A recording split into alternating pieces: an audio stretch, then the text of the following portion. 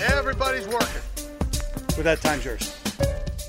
We've officially entered the off season because today on the show, we're talking about what we're going to do to Eric Bieniemy's advisors if he goes to Colorado, and we're going to talk about Chris Jones for the second of 24 consecutive shows. Welcome to Time's Ours, baby. Let's get into it. It's all the three of us. We're all here. You know this at this point.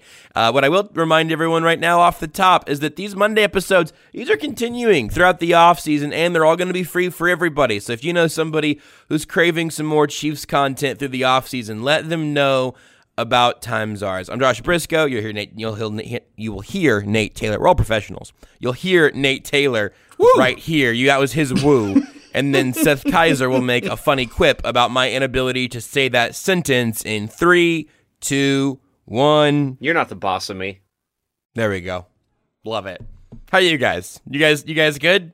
I texted you all at like 8 p.m. last night about topics, and then again at about 7 a.m. this morning, and I never heard from either of you. Yeah, we ghosted you. Look, I know what the straw that stirs this drink. Okay, it is unpredictability, and even if we were to agree to something, I'll change it 15 minutes later. But no, I'm great. It's I hope everyone had a lovely Valentine's Day weekend. So to fortify your point here, Josh, if Eric Bieniemy leaves Patrick Mahomes, Andy Reid, and the Super Bowl champion Kansas City Chiefs for a 5-7, I believe, Colorado program, albeit his alma mater, I would have serious questions. When he is the poster child as of this moment to be like, he represents the NFL Rudy Rule. He represents the hopes and dreams of every minority offensive coordinator, coach, or whoever aspires to be this. If he takes Colorado, and to be fair, he can do whatever he wants. He has already won the Super Bowl. Clearly, about 7 to 8 NFL owners said no to him, which was also stupid. Not like and I know my buddy Mike Sando has made this point on podcasts such as like The Lead in terms of the Rudy Rule, but like, hey, why don't you dabble in college? Guess what, kids? It's even more worse than the NFL in terms of like hiring minority candidates. So, I mean, he can do whatever he wants. This is not personal. I would just seriously wonder what was behind the decision if he was to leave. Again, Patrick Mahomes, Andy Reid, Super Bowl champion Chiefs.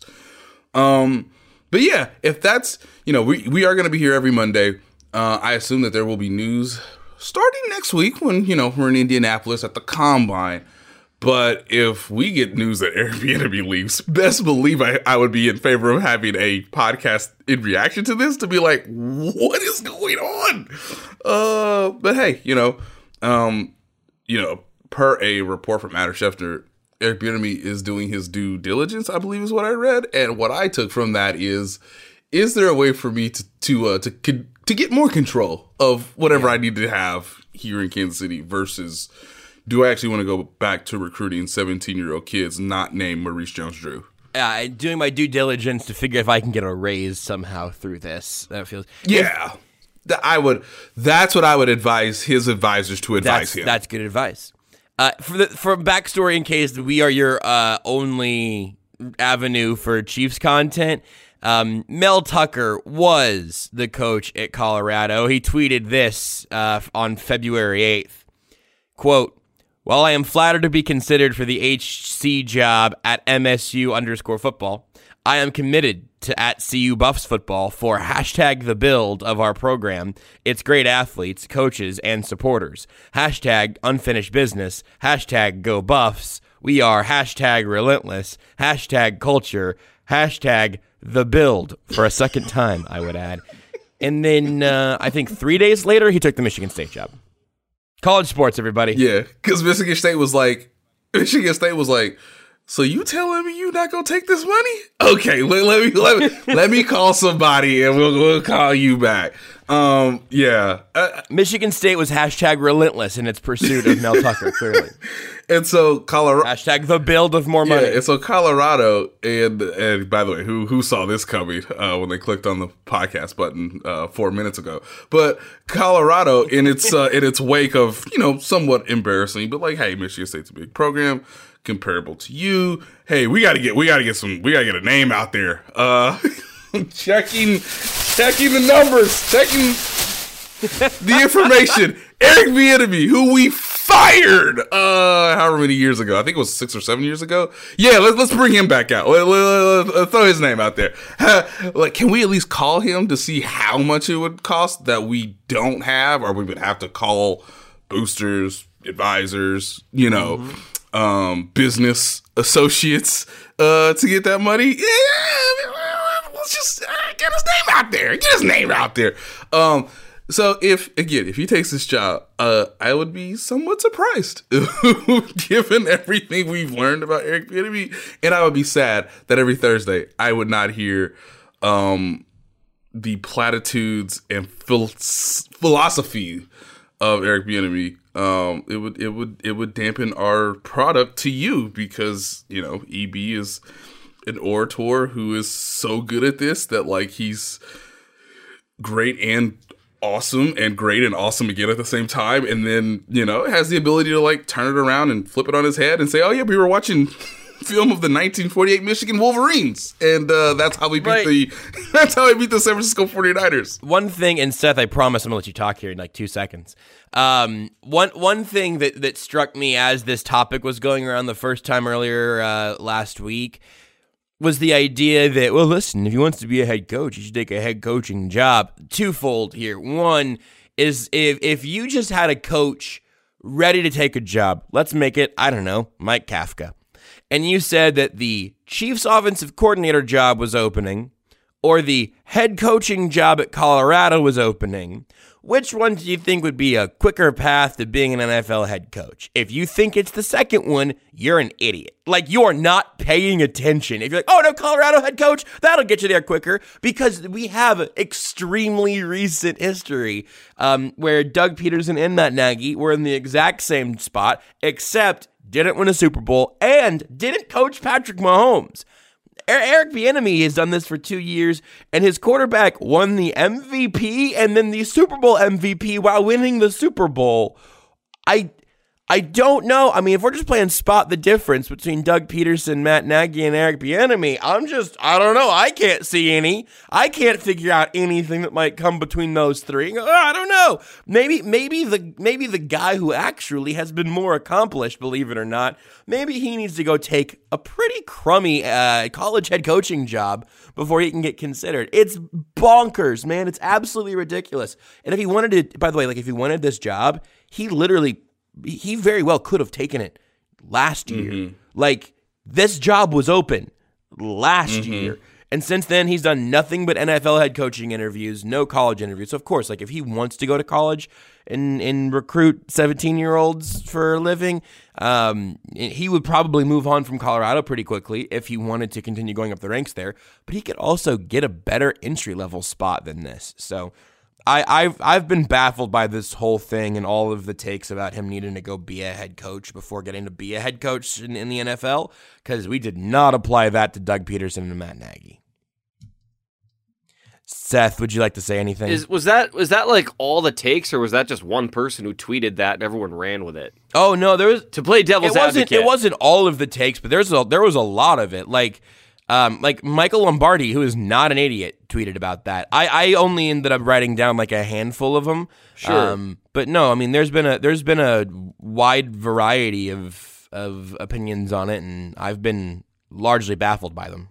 Right. So this is one of those cases where I think I'll play devil's advocate just because I've decided that I'm bored with non-chaos today. Now, I'm not going to play devil's advocate for him taking the I was like, let's buckle up. Yeah. I was like, wow. Sell us on it, Seth. Go ahead. It says about to fire off some takes.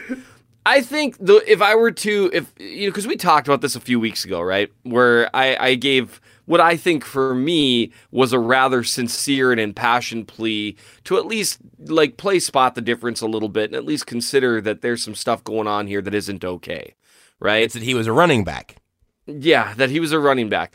I think That's it, right? the one thing we did talk about that week is that one thing that hadn't happened yet was before Nagy and Peterson got hired, there was like that mid-year rumor mill, right? Yes. Like, Continue, Andy Seth. Reid's- Yes. Yeah. Sources say that Andy Reid's given up play calling to Matt Nagy. Sources say that to Doug Peterson too. And so then what happened this year is, as people were considering Eric Bieniemy, people were saying, well, no, he's not calling the plays. And then, of course, then there was a backlash to that, like people showing pictures of him, like, and video clips of him, like holding the play sheet, which, I don't know, that seems like he's probably calling some of the plays. And then, Andy Reid kind of went out and was like, well, yeah, he helps me call the plays. But basically, his same joke always, right? All the good plays are the ones he calls, right? So if someone were to try to stretch, right? Because I try to be fair to people. If I were to try to stretch, it's that rumor mill didn't start. But the thing is, that rumor mill was always dumb and bogus with Peterson and Nagy. Mm-hmm. And anyone who didn't see right through that, there's no way, maybe I'm crazy, but there's no way people who are actually involved in the NFL thought that Nagy and Peterson were really flat out, 100%, no supervision, calling the plays in Andy Reid's offense. There's no way they thought that. I mean, at least I don't think so. You'd have to be not dumb, but willfully ignorant to believe that Reid allowed anyone ever to unsupervised call the plays in his offense. And why would he? He's awesome at it, right? So if I were to play devil's advocate, I would say if I were to try to spot a difference besides the obvious one that is what has people pretty fired up, and I think Eric rightfully Bieniemy's so. bald? Is it that? Is it that he's bald? Well, Matt Nagy was also pretty yeah, bald. Yeah, Nagy was pretty bald too. I would say maybe that's one difference. If we're trying, again, I try to be fair to people. I always try to not assume the worst. But it does look bad. I think that one thing is that, you haven't had those rumors. The problem with that is it's pretty easy to discount those rumors. Because again, we're hearing that it's actually, do you remember in the back half of the 2016 season where people are like, well, the offense is looking better. It's because Doug Peterson's calling the plays now. Yep. And then it was like Andy Reid must have taken over in the back half of the playoff game, and that's why it was bad. Yes. It was like, guys, Andy Reid never gave that up. Guys, what are we doing? And so that's my one maybe difference, but that shouldn't really be a difference. The other one, if I were really to push back, if I were to really be galaxy brain about this, I would say that coaching Patrick Mahomes might hurt you as much as help you, as opposed to like being the offensive coordinator that helps that helps Alex Smith become way better than he's ever been. Right. Because Patrick Mahomes has kind of developed into this mythological figure to where everyone you hear getting credit is it's a list of two for the most part, right? It's Andy Reid and Alex Smith. Mm-hmm. And so it could be that people are like, well, I mean, yeah, and Patrick Mahomes had this incredible season, but I mean, are we going to credit Aaron Rodgers as offensive coordinator? Are we going to say, oh, wow, he must be a genius? Well, no. Are we going to credit who was Dan Marino's offensive coordinator in 1984? Quick. I mean, I was -10, so. Can I say Don Shula? Yeah, I'm thinking you're probably correct. And that's the thing, right? The head coach, because everyone knows that was Shula's offense. Yes. So if we're trying to be fair to people, maybe that's why they're saying, oh, he's got to get out of the comfy confines of this incredibly well set up situation. So there's my devil's advocate argument. That said, no, come on. Like what? Like he's gonna prove that he can head coach at the NFL level by head coaching at the college level, which is very different. Head coaching at the college level is much more about recruiting. It's not. I mean, it's just a different ballgame. And so I think that was. I'm gonna be fair to people who had that take and say I think it was a well-intentioned take with them considering the devil's advocate arguments much more strongly than I do. Here's my follow up. I think that the '84 Dolphins didn't actually have an offensive coordinator. Hey man, Don I think it Shula, must go. have just been Shula. Yeah. Here, Don Shula don't care. here's my follow up to Seth's point about the whole so and so is calling the plays now. It always came in like mid-November. It always came with like coming off a loss. We just got back on track with a win, and it always had the sprinkling of some new concepts that clearly were part of like said assistant coaches, development and understanding. There's a whole idea about the whiteboard and that you bring a new idea each week. If you see something on film, if you see something at the high school level, college, hey, even if you got to go back to 1984 or 1948. So specifically with Matt Nagy, it was clear that like, ooh, that's a wrinkle I had not seen this year. Ooh, Matt Nagy brought that. Oh, Matt Nagy brought that to light. And they just went from losing to the Jets and the Giants. And they beat, okay, yeah. Are we calling plays now? Get him to the front of the assistant coach hiring list. Yeah. So, like, I mean, this was how it was done. And I felt bad for Andy because it was like you're playing the game because you're trying to help your guy reach his one of his career goals. And he chose not to do that with Bieniemy this year because of what Seth and I have just sort of unveiled to everybody from an audio standpoint about like, I mean, clearly you bring an idea to Andy sees it and either scraps it or more develops it or says, okay, well, if we do this, is it off of this principle? Is it off this tendency? Can we get that on film before we do this? That's the same with Patrick. That's the same with Eric. That's the same, I assume, with Matt Nagy, Doug Peterson, whoever. I mean, there's plays that Andy Heck, the offensive coordinator, or excuse me, the offensive line coach, is a part of. Like, Andy Heck is out here, doodling plays. So it's really anybody in the offense, which is, I think, the brilliance of Andy Reid is that he's willing to work with just about anyone who has a good idea, which like needs to be a part of his whole legacy building. Right. But yeah, the whole idea of like, well, Chiefs lost 3 or 4, kind of in a rough patch. Maybe the league's caught up to some of Andy's concepts, but who brought some plays out this week? It was Seth Kaiser, the new offensive coordinator. Yeah, exactly. And you know what? Seth Kaiser's been under Andy Reid's wing now for quite a bit. I'm just saying, you might want to throw him out there. Look at that offense. Yeah, I mean, look. It looks fresh and new. If the Jacksonville Jaguars want to be innovative, they should give Andy Reid a call. No, it really was a frustrating thing. And the problem is, part of me thinks that Reid didn't do that this year just because he got tired of like trying to do that. Yes. And I think Reid doesn't care. This sounds bad, but I don't think Reid cares what fans think. I think he's been doing this way too long to really care. But I could see him getting annoyed at like, because I got annoyed with it. It's just like, well, when the Chiefs lost to the Titans in the second half, the play calling was bad. And that it must have been Andy Reid took play calling control back from Matt Nagy. Should we relitigate that game? Because I will relitigate that game, and that will be a hill that I will always die on. I will freak out. I will come unhinged, and that whole thing. There was a lot that went on in that game, but you know what? The funny thing is that game is now just funny to talk about instead of sad because the Chiefs are Super Bowl champions, so who cares? And so it no longer has power over us. But I wonder if you're Andy Reid, if he's like, you know what? People keep giving credit to my assistants because I keep giving credit to my assistants. Maybe this one year I'm going to keep credit for myself and then we'll win the Super Bowl. I don't know. But the idea that Bieniemy is somehow less involved in the offense than Peterson or Nagy is stupid and wrong. And the idea that he needs to coach at Colorado, I don't know. I would be bummed if he left because I do think he's on the most direct course.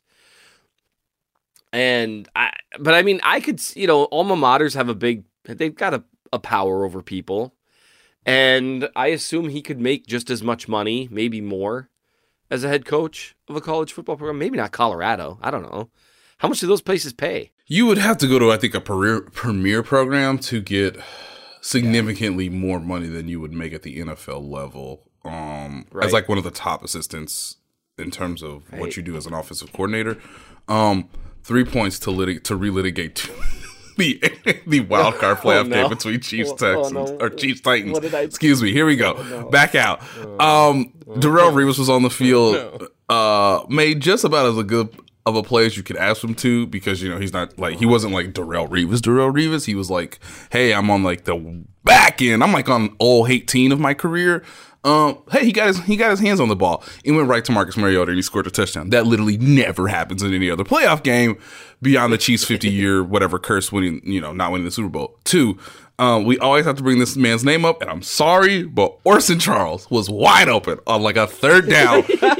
Alex Smith hit him right in the numbers. Ball dropped on the ground. There's also a play too where Tyreek Hill was open in the middle of the field for what would have been either close to a first down or a first down conversion. He also dropped the ball in the fourth quarter. Did I mention that Travis Kelce had a concussion in the second quarter? As they were getting ready to go up, was out. Yeah, as they were getting ready to go up 21-3, Demarcus Robinson never got the ball after his touchdown. And, Albert Wilson, God bless him, alligator on the last possible completion to extend the game. So if you want to blame Alex Smith, by all means blame Alex Smith. It was not Alex Smith's fault. The defense collapsed. As you can imagine, Bob Sutton got somewhat predictable, and Derrick Henry was a monster even then. So yes, that will conclude my relitigation of that wild card game where everyone blames Alex Smith and everyone forgets that, the entire team collapsed around him. Oh, Seth, whenever you're talking about the difference between Eric Bieniemy and those other guys, is it because Eric Bieniemy's black? Oh. Wow. I actually meant he didn't have facial hair like Nagy and Peterson, kind of have that manly stubble. I mean, Peterson has a little bit of sort of drunk dad stubble. Yeah, it's not a lot. Yeah, a little 5 o'clock shadow there going on at least. Whereas Bieniemy's always been clean shaven. No, is Eric Bieniemy black? I just Googled it. I didn't Google a picture. I Googled, is Eric Bieniemy black? And it just said, yeah. Josh. Hey, the more you know, fellas, the more you know. When I look at people, I just see clear. What is he, Larry Bird? Everyone's translucent. Yeah. Oh, I'm so glad you got that reference. That makes me so happy. Larry's not white. Translucent, and it's horrible. Larry's clear. Come on, that this MJ. An all-time cameo is Bill Murray in Space Jam. That told me that in almost every comedy, there should be a cameo of Bill Murray playing Bill Murray. Because he did it in Zombieland, too. Now there basically is. Yeah. No, that kind of happens. That is true. That is true. Bill Murray is basically always Bill Murray. But seriously, I will rewatch Space Jam for a lot of reasons. But that is one of them. Just if that golf scene is on, there are a lot of scenes. We should do a movie podcast sometime during the middle of the off season, by the way. That could be fun. Anyway, that is one scene. There are some scenes, if you're flipping through the channels, you have to stop and watch it, right? The final gunfight scene in Unforgiven, which Josh still hasn't watched, but whatever. No. You have to watch that. I mean, there's a zillion scenes like that. I couldn't even think of all of them right now, but one of them is the golf scene in Space Jam. Where they're just all playing golf together and they do their back and forth. And then especially when Jordan gets yanked underneath the ground and Bird and Murray just stare at the hole for a minute. What kind of camera is that? Oh, classic stuff. We are going to talk about Chris Jones every single week for baby. The entire offseason. And listen, if you didn't listen to last week's show, go listen to that if you want to know how Seth feels about the merit of keeping Chris Jones. But Nate, I wanted to ask you the question that's popped up a lot this week for me. In fact, there's been, I'll show my hand a little bit. It feels like there's been some overwhelmingly negative perspectives on the Chiefs' ability to keep Chris Jones. This week can be brief in this regard, frankly, because we got some questions to get to and everything as well. But what do you think, if I make you put a percentage on it, what do you think the percent chance is that the Chiefs do ultimately keep Chris Jones, and why will your percentage be what it is? Yeah, it's hovering around 40%, and I think as we get closer to the combine, and I hope to ask some people some questions and hope to hear some things. it might be dwindling, fellas. I know that is not what Seth Kaiser wants to hear right now. But there's going to be the issue is there's going to be teams, and you can say, what do you value more over the other sort of possibility? But my understanding is there are going to be multiple teams that are more than willing to give up a first-round pick and an additional pick if he's tagged and then traded, much like Frank Clark was, much like, in some ways you don't, like, whatever the Chiefs do, don't do a Jadeveon Clowney situation in Houston where, like, the head coach becomes the GM and then makes a terrible transaction right before the season starts because, they can't figure out their situation with their star pass rusher. I just think there's a chance that Mahomes, Sammy Watkins, and Chris Jones are they're these items where your budget does not allow you to have all three in a sense, and you're going to have to make a difficult choice, and whatever choice you make impacts the next two guys, or the two choices you make with two guys impact the next one. You could stretch Chris Jones's contract. That can happen. You can extend him and stretch him with the understanding that the salary cap will rise, we assume, with the understanding that, he's going to be made whole because he did what for you last year that a lot of players in his position wouldn't necessarily do in terms of, getting to training camp on time, being a really good player, battling through an injury, winning you a championship. It's just, he has a lot of leverage. His representation has a lot of leverage. To be fair, if you wanted more players, younger, with more control of their futures for the next 4 to 5 years, with the understanding that you're going to give Mahomes just a blank check, basically, there's a chance where it just, from a statistical standpoint, doesn't make a lot of sense to keep him, with the understanding that, like, you would be playing a multiple amount of guys, high salaries, in an era where the NFL sort of condemns you for doing such, if that makes sense. The last part definitely does, and that's been the question for me since they traded for Frank Clark, was just how much money do they want to spend on a defensive line. The thing that I find interesting, there's eventually a price where you could talk yourself into trading just about anybody who's not Patrick Mahomes, and it wouldn't be, an enormous cap hit to trade, because that, that's like a little loophole. But I do wonder, they weren't going to pay Dee Ford, period. Like, that was obvious. So you get a second round pick and you're like, yeah, fine. That's fine. We are not keeping this player, so we'll take the best offer. Juxtaposing that to Chris Jones is really interesting, because if they've decided we're not going to pay this guy, then you're waiting on another team to give you the offer that you just say this is probably as good as it's going to get. Or are they willing to pay Chris Jones and hoping to be blown away with an offer that makes them move on? And obviously both of those things are going to play together regardless, I think, with Chris Jones. But I would almost, they would have more leverage in the latter, but I would almost rather find out that it's the former, where they just say, hey, we don't think we can make these numbers work, or that it's worth making these numbers work, and so we're willing to take some offers. Just because I think that the odds of getting, and Seth, you talked about this last week, and I think this is still very salient.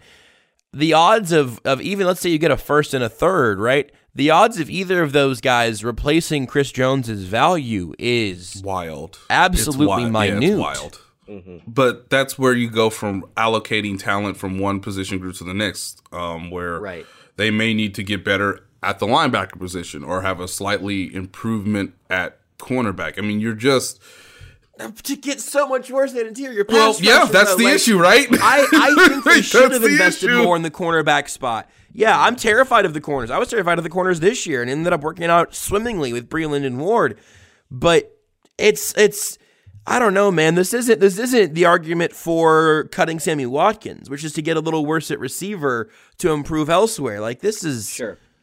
I don't know. It's a big step. We saw it. It's a huge deal.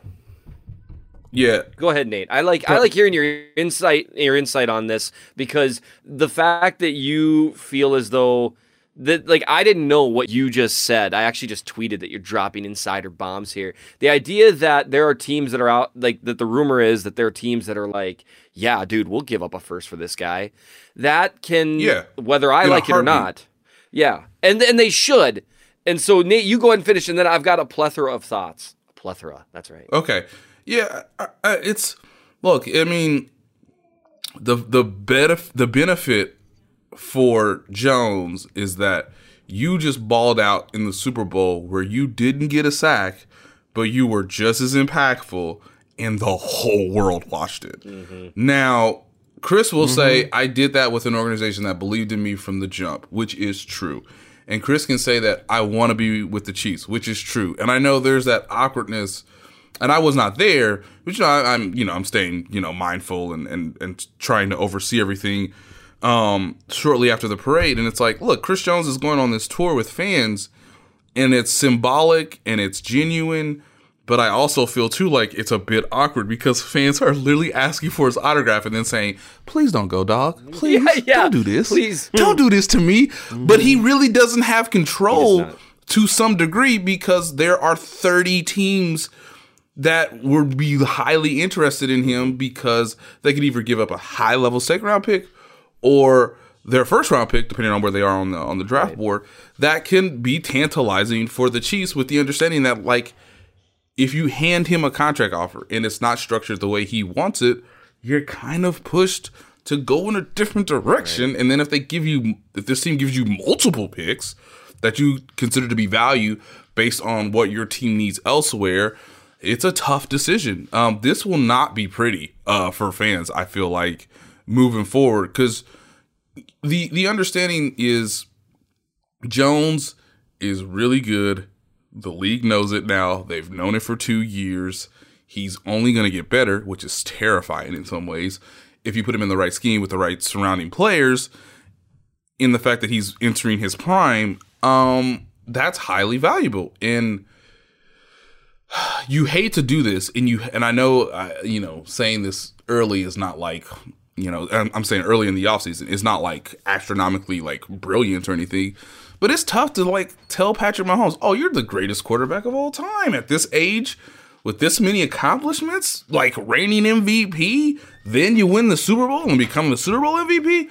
Can you not take all the money possible? Because the Players Association will tell you to take every dime available to you. But like, there's a whole Tom Brady thing. And so like what he does, unfortunately, will impact the future of the franchise, which clearly involves Chris Jones's ability to either remain with the team or not. And it's not, in some ways, it's not fair because like we don't work in jobs to that degree that do that type of mechanics in terms of like, hey, there's a whole salary cap at blank company, and like if you take 22% of the cap or more, you basically screwed your court worker. Right. So like I don't know. It's hard to see how this plays out where everyone's happy. That is what I can tell fans moving forward. Right. You're not going to be happy about something. It's just they won a championship, and these are the problems that happen once you win a championship with relatively young players who are all entering their prime around the same time, which complicates contract issues. I agree. This is kind of like the fun tax. So there's a few things, and I know we got to get to questions. So there's a couple things here. I went on my Chris Jones rant regarding how good he is last week, so I won't do that again today. Obviously, it's a devastating loss to the defense. As good as Frank Clark was down the stretch, and I think Clark is maybe a slightly more consistent player when he's healthy, right? Like maybe just a tad more consistent than Jones, which isn't a knock on Jones because Clark is an elite player. But Jones, even taking Matthew into account, I think Jones is the best defensive player on the team. He's the one who can like take over entire quarters. And like you said, Nate, the whole world saw it. And it's like, man, he didn't even need to collect a sack to dominate that game. Right. That's incredible. And he dominated. It's worth taking into account. There are a lot of pretty decent teams out there that have a crap ton of cap space. Like a ridiculous, absurd amount of cap space. Take the Indianapolis Colts, who had a lot of injuries last year, and then obviously with Andrew Luck retiring, and they're not sure whether Brissett is really the guy. They were still pretty decent last year for a while, right? Before kind of tapering off at the end. They've got like $100 million to spend, right? And pick 13 if the Chiefs want to hold out for it, man, that would be tough to see them pretty give high. it up. But they have some other picks that they can give up. Yeah, I know. The Raiders, I just don't see teams doing interdivision trades like that. And oh my God, please don't trade. I would say, or it would take a Dorsett Hall from the Oakland Raiders. Yeah. Say, hey John, give me every pick. It would take, because the Chiefs couldn't afford to trade Jones and then have him have awesome games against them for years, which I'm sorry, Jones against the Chiefs interior line is terrifying. Well, they see it in practice. Every week, so don't worry.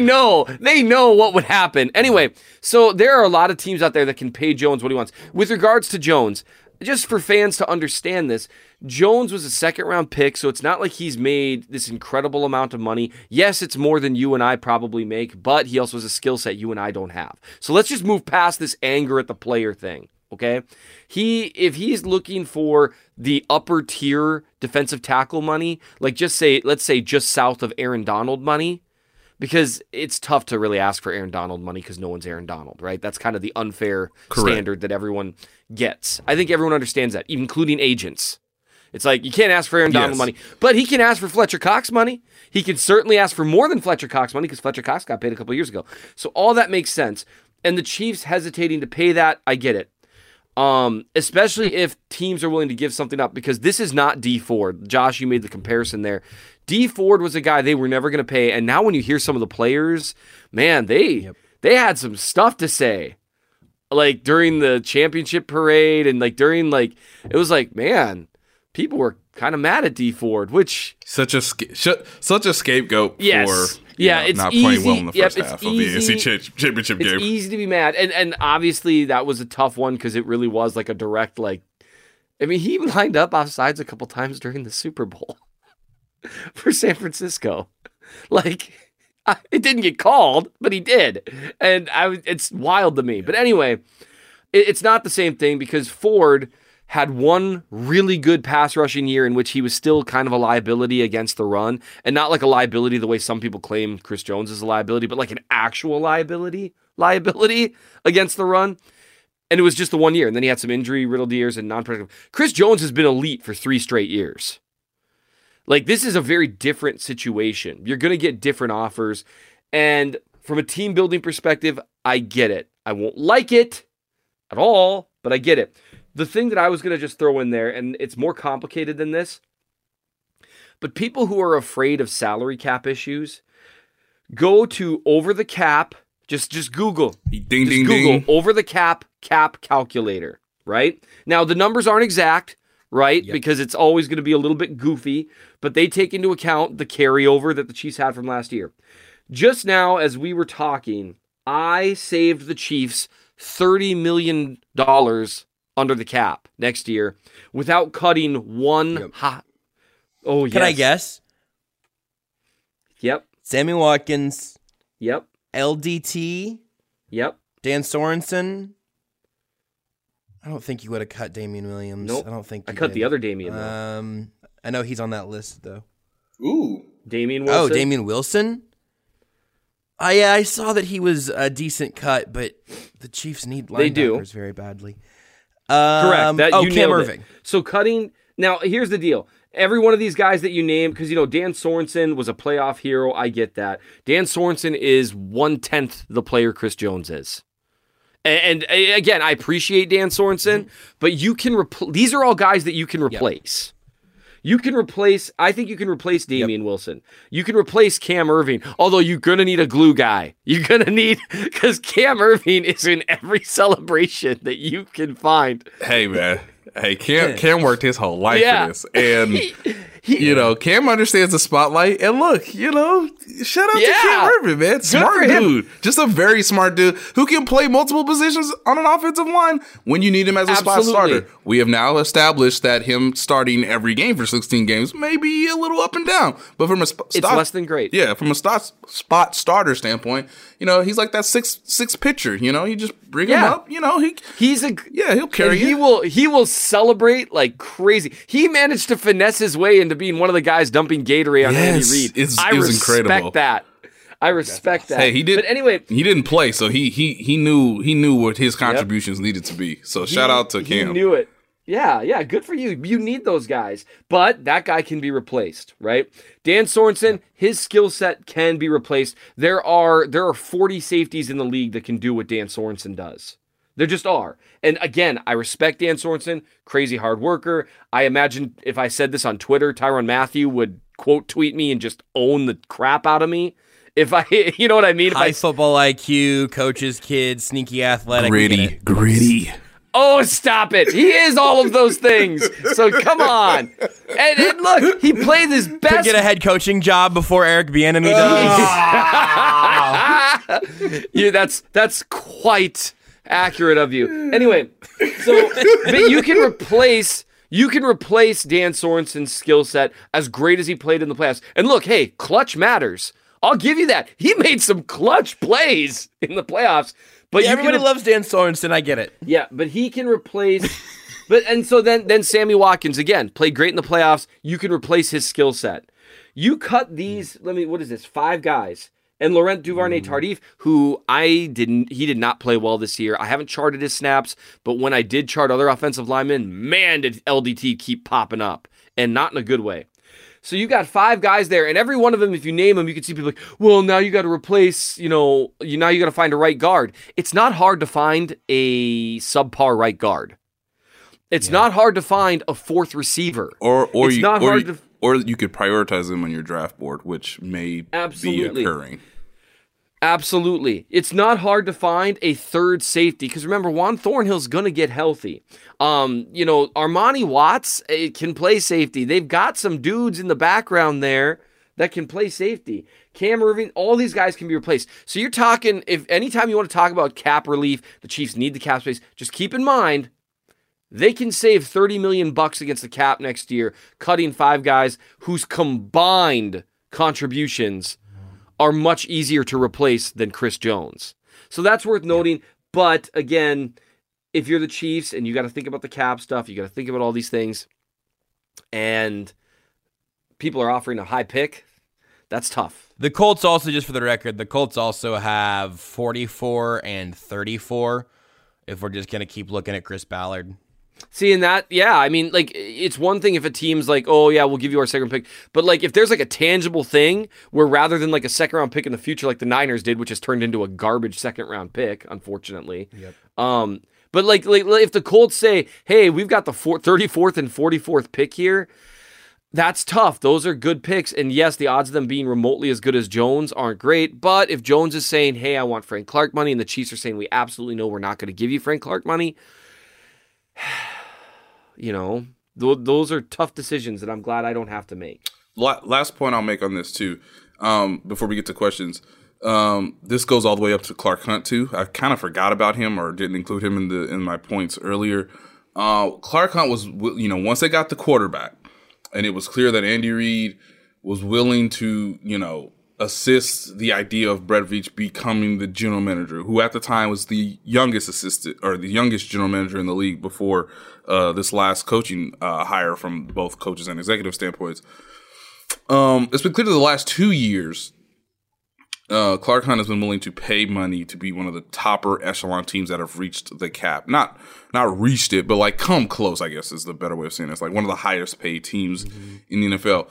You make a decision like this to keep Chris Jones and to pay Patrick Mahomes and to whether you want to restructure with Sammy Watkins, which is, I guess a possibility in all these things. And you gotta, you will have a 1st-round pick for the first time since Patrick Mahomes. We all assume with the 32nd pick, right? For now. They're not going to trade back. They're not going to trade back. Although that's what the Patriots would do all the time after they won the Super Bowl. That's true. So just remind yourself that on draft night 1, you may be waiting around for nothing if you're a Chiefs fan. Unless they, franchise and trade Chris Jones. But that will come back to Clark Hunt, which is my point. How much is Clark Hunt willing to pay? There's not a luxury tax sort of penalty like there is in baseball and basketball, but you can reach pretty much the cap before training camp. And then if things happen, you can always maneuver and move some things around to keep you from not being penalized from the league as you get closer to the end of the regular season. But you could get to the cap by training camp if you wanted to. And some teams have done that with the clear understanding, we trying to win championships. And sometimes it works and sometimes it doesn't. But how much does Clark Hunt, based on his business, based on his portfolio, the brand going international, based on Super Bowl, Mexico City, London, all that stuff, Patrick Mahomes, how much you willing to pay to stay at the top of the league? Because in some ways, it doesn't correlate to championships, or it's not the exact results. But being competitive does mean you have to be willing to pay money in which the Cincinnati Bengals are not doing at this moment. Seth has an article up right now on Damian Williams, film review on his Super Bowl performance. Seth, do you want to just give a tease and tell people why they should go read that? Because I have a family to feed. People, don't be selfish. No. Oh, okay. An actual reason. I just kind of detail some of the things everyone knows about, some of the bigger runs that Williams broke, which, hey, good for him. Williams is going to go down as scoring two of the biggest touchdowns and maybe the two biggest touchdowns in franchise history.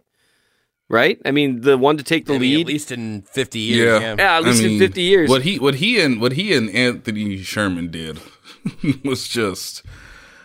It's an all-timer. Good for them.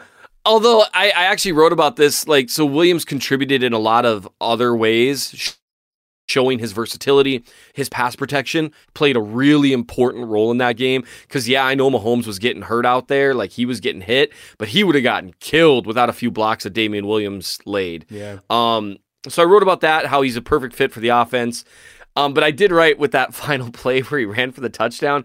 It's kind of ironic that a guy whose contributions, part of them, are he's such a smart player and he always makes the right play.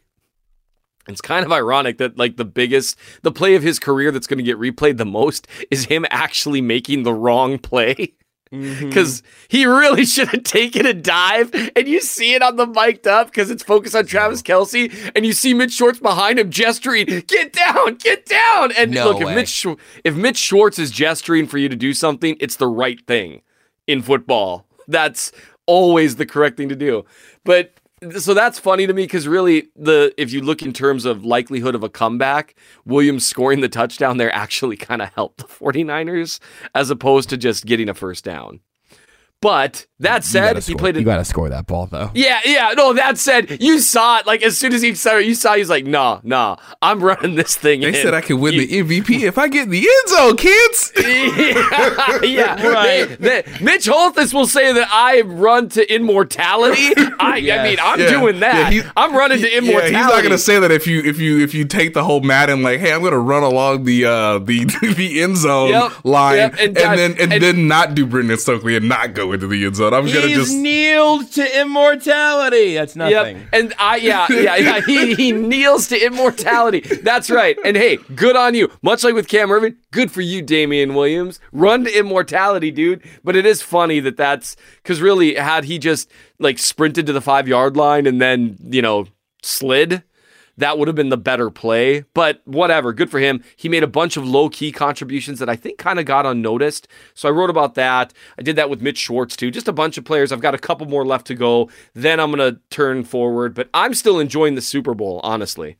I think that's fair, Seth. I think that's okay. I think that makes sense. Because as you mentioned at one point, in case you haven't forgotten, the Chiefs did win that. They did play in that game and then also win it, which is pretty good. I tweeted out requests for some questions very, very early this morning / late last night, and we got a bunch of them. So let's rapid fire through a handful of questions. What do you guys say? Let's do it. Yeah. You guys watching the XFL from Andrew and also Dylan. What have you thought of anything you've watched? Who's your team? And is there anything in the rules that you would like to see the NFL be willing to adopt? Can I get on the field interviews after throwing a god awful pick. Can I get these They're interviews? so good. Matt McGowan got benched because of his interview. Like, that happened. He said they needed to get rid of their whole game plan this weekend, and then he came back out benched. Oh, that's all. That's the only thing I want. I did appreciate, and sadly, as my child was, napping, I was watching LA versus Dallas, and was thinking like, I need somebody to really go for the 3-point play. Yes. And they did it. God, And I hate Mark Trestman. And it worked. And I was like, someone's going to find the statistical inefficiency here and just go for the 3-point play after every touchdown. So those are my thoughts. It's not gonna be damn Mark Trestman and my stupid Tampa Bay Vipers. They can bleep off forever. They're killing me. Seth? I have not been watching. I have a lot. That. Yeah, I have a lot of kids. I have a lot of kids. I have a lot going on, and so I can have one sports league that I'm obsessed with, and my wife gives me that because she's a saint. But I have followed along some of the rule things. I would love to see the NFL do a 3-point play after a touchdown, but that's because my team is quarterbacked by Patrick Mahomes. Yeah. Like, that's what, do you want to know why that'll never happen? Along with, like, the idea people have floated about, instead of an onside kick, having like a 4th and 15 from your own 35 or whatever. You know why that'll never happen in the NFL? Because of Patrick Mahomes. No team, they'll just be like, no, because if you're the Chiefs, you do both of those every time, and you try to play make it, take it, see if you can go up 27-0 on some team, and they would. They would. It'd be like 36-0 with 10 minutes left in the first quarter. Seth, Bill O'Brien is hearing this idea. It is petrified at the moment. I don't think they would, though. Like, they don't go for 2 every time. They don't go for 2 ever. I think you're giving Andy Reid too much credit on that front, honestly. I think he is... Andy Reid is both offensive wizard and, like, verified football guy. I think they're kicking that extra point. I think they're kicking the ball away, and I think we're moving on. There was some guy who kept going for it on 4th down in the Super Bowl, and I think that was Mr. Reid. I'd call him Dr. Reid if I could. Anyway, was it 4th and 15? You're not 4th and 15. Hey, just get them down 24-0 and let all the fireworks start. Just, hey, fellas. That's it. Oh, no, we can get 9 points per possession. Oh, let's go. Yes. Yeah, let's just we are going to see if we can score 90 points in an NFL game. And it would be out of the realm of possibility. Anyway, I like those 2 things. I also like the kickoff. I think that's a really common sense approach to a problem. That said, I don't know if they can do the kickoff in the NFL the way they do in the XFL. And part of it is, like, you saw like Tyreek Hill and Mecole Hardman were like on Twitter like salivating at the idea of guys not being allowed to move until they've caught the ball. Yeah. And I'm looking at the way that they line it up. It's like an extended run play, basically. I feel like Tyreek Hill would house like 15 kickoffs. Did you in that system? You may have missed this, Seth. Opening weekend. This was last Saturday. I think the first game between the Washington D.C. Defenders versus the Seattle Dragons. By the way, I need to do voiceover work for the XFL. You do. At one point in like the second quarter, I am on Twitter consuming this the way that starved football fans are craving this. Just the week after the Super Bowl, and basically. I think it was Mecole Hardman. I'll double check this one. Mecole Hardman was like, this new kickoff rule. And then Tyreek Hill quote tweeted him and been like, dog, if they do that in the NFL, we are housing every attempt.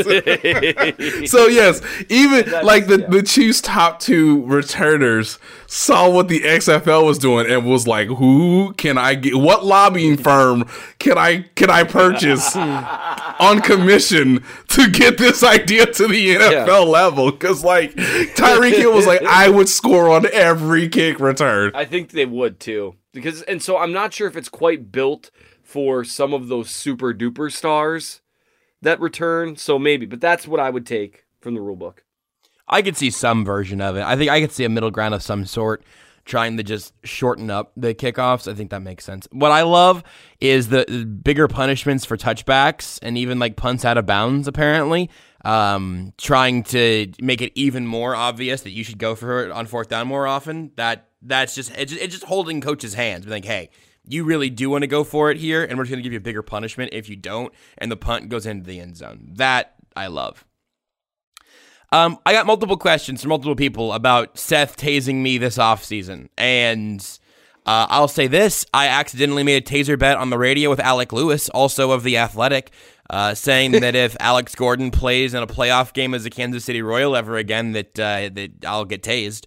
So I guess you can be rooting for the Royals now, Seth. You know, Josh, what I like is the fact that you kind of want this to happen. I want the attention of both making it and then maybe getting zapped. There's no other explanation for why you keep tempting fate. I wish you had made a taser bet about the Super Bowl. That would have been amazing. But I mean, I would have won it, though. So that would have been fine. Right. And so, no, that's, we'll figure something out, good people. That's Josh and I, we'll chat. We'll figure something out. Did you say you'll tase me? I said it's not really up to you if we'll figure something out this offseason. If the Chiefs trade Chris Jones, I will be very disappointed. Matt asks what our walk-up songs would be as we walk up to the plate. Ooh. Oh, man. I didn't know this was going to stump everybody. Wow. You know, I've thought about this. I have to pick one song. Mine would be Phil Collins in the Air Tonight, but on the little drum solo, it's just the trash can in the dugout, so I know what pitch is coming. Look, when Holly showed me that tweet of it's such a good tweet. video. And she's like, "Are they going to take the championship away?" And I was like, "That's too easy, darling. They wouldn't do that. They would never." Yeah. I mean, what, common sense? Oh, they'll never do that. I guess I don't know. I mean, I don't know. I'd have to think about it. I mean, in my brain right now, I have the song "Can I Kick It" just playing in my head. So maybe, maybe some Fife and some Q-Tip. But I mean, "Can I Kick It" is a classic. So just put me down for "Can I Kick It" right now. And yeah, we'll go from there. Seth, Here I Am to Worship. Is that yours? No, mine. You know what? That would be really nice. However, I was thinking "Can I Get a Witness" by 90s gospel music legend Carmen might be one. Which, if that goes over everyone's head, I guarantee you someone's going to reply to this podcast saying, "Carmen, yes!" And that's going to be a great moment for me. Or I've been listening a lot. Either of your showmates. You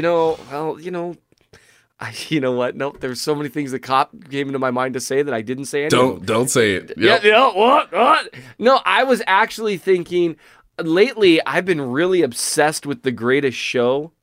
As a song, which I think is like the best hype song ever. Someone made like The Greatest Show, the show song, The Greatest Show, The Greatest Showman, all that fun stuff. Yeah. Mm-hmm. Someone made a Chiefs hype video, and they did a really, look it up. Look up the Chiefs, The Greatest Show, and they did a good job with it. And that is a great hype video song, like great. And I think that would be a lot of fun to walk up to the plate on, sliding your feet, pretending you're singing into the bat. It would be wildly unpopular shtick with opponents, I think. I think that would be pretty good, actually. Here, Nate, good luck with this one. Jason says, is it likely that Mahomes gets knee surgery during the offseason? No. We were told back in I think this is like somewhat of an insider information, I guess, because I don't know if I ever really put it out because the season was still ongoing. And you don't know how it's necessarily going to end. But, I was told, kind of after Mexico, somewhere in, late November, early December, I believe, we were kind of told that, if everything went fine, he didn't necessarily would need surgery or that surgery would be over cautious based on what occurred on that field in Denver, which actually won them a championship. And the more I think about that, and I asked Brett Veach about this after the AFC Championship game, hey, how much of that run against the Titans makes you think about where he was, October 17th, second quarter, just laying there on the ground. And so, because he stayed, I am not a medical expert, but my understanding is because he stayed still, because Dr. What's his name? I can't think of his name right now. I will look this up earlier or later here in a few minutes. But because the doctor kept him where he was, and they did it in such a quick manner, and because Patrick Mahomes' body is not your body, all those things lead one to believe that surgery would be overkill, not overkill, but like would not necessarily be necessary. Yeah, in a sense where he could do it, but I mean, he played with the brace. That brace was taken off. He did fine. He took some hits in the Super Bowl, and it doesn't appear as if he will need surgery. But if he has it, it wouldn't surprise me because like there are guys that play with injuries that we do not know about. It's just the way it is. And if somebody has surgery in the offseason, they have either reduced what that injury actually was publicly during the season, or they just did not reveal it to you at all. So with Mahomes' knee, I'd be somewhat surprised, but at the same time, you know, it's his body. There are doctors way better at this. And if that surgery extends his career, I wouldn't necessarily I don't think anybody should be like, oh, well, why did you do that? But based on what we saw from October to the Super Bowl, I don't think he necessarily needs surgery. That's a long answer, but I think that's the best way to sort of view it if you're thinking about that question towards this offseason. From Chief in Colorado, he would like a philosophy lesson on Pascal's wager, but applied the Chiefs football and instead of the existence of God. And I would love to do that, but we are out of time, so we will we'll hold that one for next week. We'll put that one on ice. I'm physically hurt by the fact that we're not doing that one. There are a ton of very good questions here that we just don't have time for today. I will save this thread for next week, and we will keep taking questions because a lot of them are like very big picture throughout the course of the offseason. So we will revisit this next week, later in the offseason, whatever, as we continue to do these Monday shows. You can follow all of us on Twitter at @ByNateTaylor, @RealMNChiefsFan, and @JBBriscoe. You can tweet with the hashtag #TimesOurs. Our episodes are weekly during the offseason and free for everybody. So leave us a review in Apple Podcasts and tell a friend. Also, Nate, before we go, tell everybody about what you wrote this week that went up this morning that is not about the Chiefs on The Athletic. Yeah, it's becoming a annual tradition, I guess, because I did it this time last year as well. But I hung out at the Negro Leagues Baseball Museum. On Thursday, they celebrated their 100th anniversary of the birth of the Negro National League. I don't write about baseball often, but when I do, it's relatively fun. And so there's an interesting way that the Negro Leagues is trying to connect baseball history with fans through art.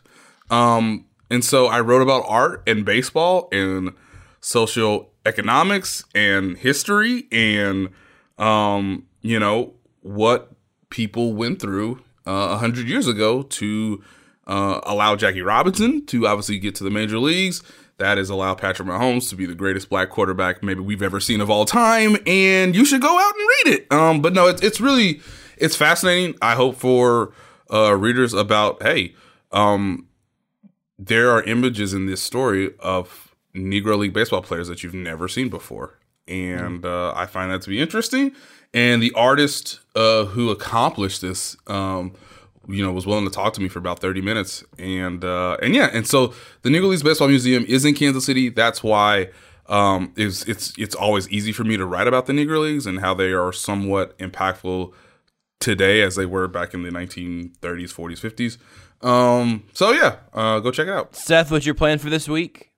I am going to finally write about Patrick Mahomes in the Super Bowl, and then I think I'm going to do kind of a closeout. I'd love to write about everyone, right? But, you know, time doesn't always allow. I might just write about a few plays that people missed or a few kind of low-key things like, you know, other important players. Some of the, maybe a play or two Kelsey did, a play or two Tyreek Hill did. There were so many contributors that it's going to be impossible to get to all of them because the news cycle does move on, right? We got, you know, the Combine starting, I think, next week. There's all kinds of things happening. And so this will be probably my last week, maybe early next week, writing about players in the Super Bowl. And then I'm going to move on talking about, I'm planning on doing a top 10 list of Brett Veach's best 10 moves as a general manager. And I'm excited. I haven't done a list, you know, hashtag lists, hashtag clickbait in a long time. So I'm excited about that. All right, that's it. That's the show. Follow all of us on Twitter and leave the reviews. I said that already, but I'm saying it again because it's important to helping new people find this show during the off season when you need that water. It's not a desert during the regular season. You can't swing a cat without flying. I don't understand that saying, but it's Lord. you can't swing dance with the cat. There we go. I made it safe for PETA. I PETA-ified the horrible saying about swinging a dead cat to now you can't swing dance with the cat without finding some Chiefs content during the regular season. Well, now it's the off season, and you know who's still with you? You know who's still being loyal? You know who's bringing you that hashtag content in the off season? We are. So subscribe wherever you get your podcasts, or just listen through the Athletic app, where then you can find everything that we talk about on a weekly basis and everything that everybody's still turning out during the off season. All right, that's it. Nate, you can figure out how to end the show without talking about swinging cats. What's that sound? What's that sound, Nate? That sound is 100 and I cannot believe I'm going to say this, but that sound you just heard is a Target bag possessing 150 envelopes of 5 pieces of confetti that's going out to everybody who reached out last week. Cannot thank you enough. Thank God I'm married to Holly Taylor, who helped organize and direct this mission in favor. There are a lot of people who donated way more than we asked in terms of shipping, so thank you for that. We are going to try to find a organization to give that money towards. But yeah, the confetti is going out today. Like the moment I get off this podcast and put some shoes on, it's going to our United States Postal Service, and people are going to get 5 pieces of confetti that reached out soon enough to honor 5 decades of not winning the Super Bowl. And I hope everybody enjoys it. And thank you for listening to Times Ours. And if I didn't get to you, I'm so sorry, but I did not foresee 150 people reaching out for confetti. And I also didn't think that we had that many, but thankfully we did, based on the amount that I swept up in less than a minute at the Super Bowl. So this concludes Confetti Talk, and we will catch you all next week. Thanks. Welcome to Confetti is Yours.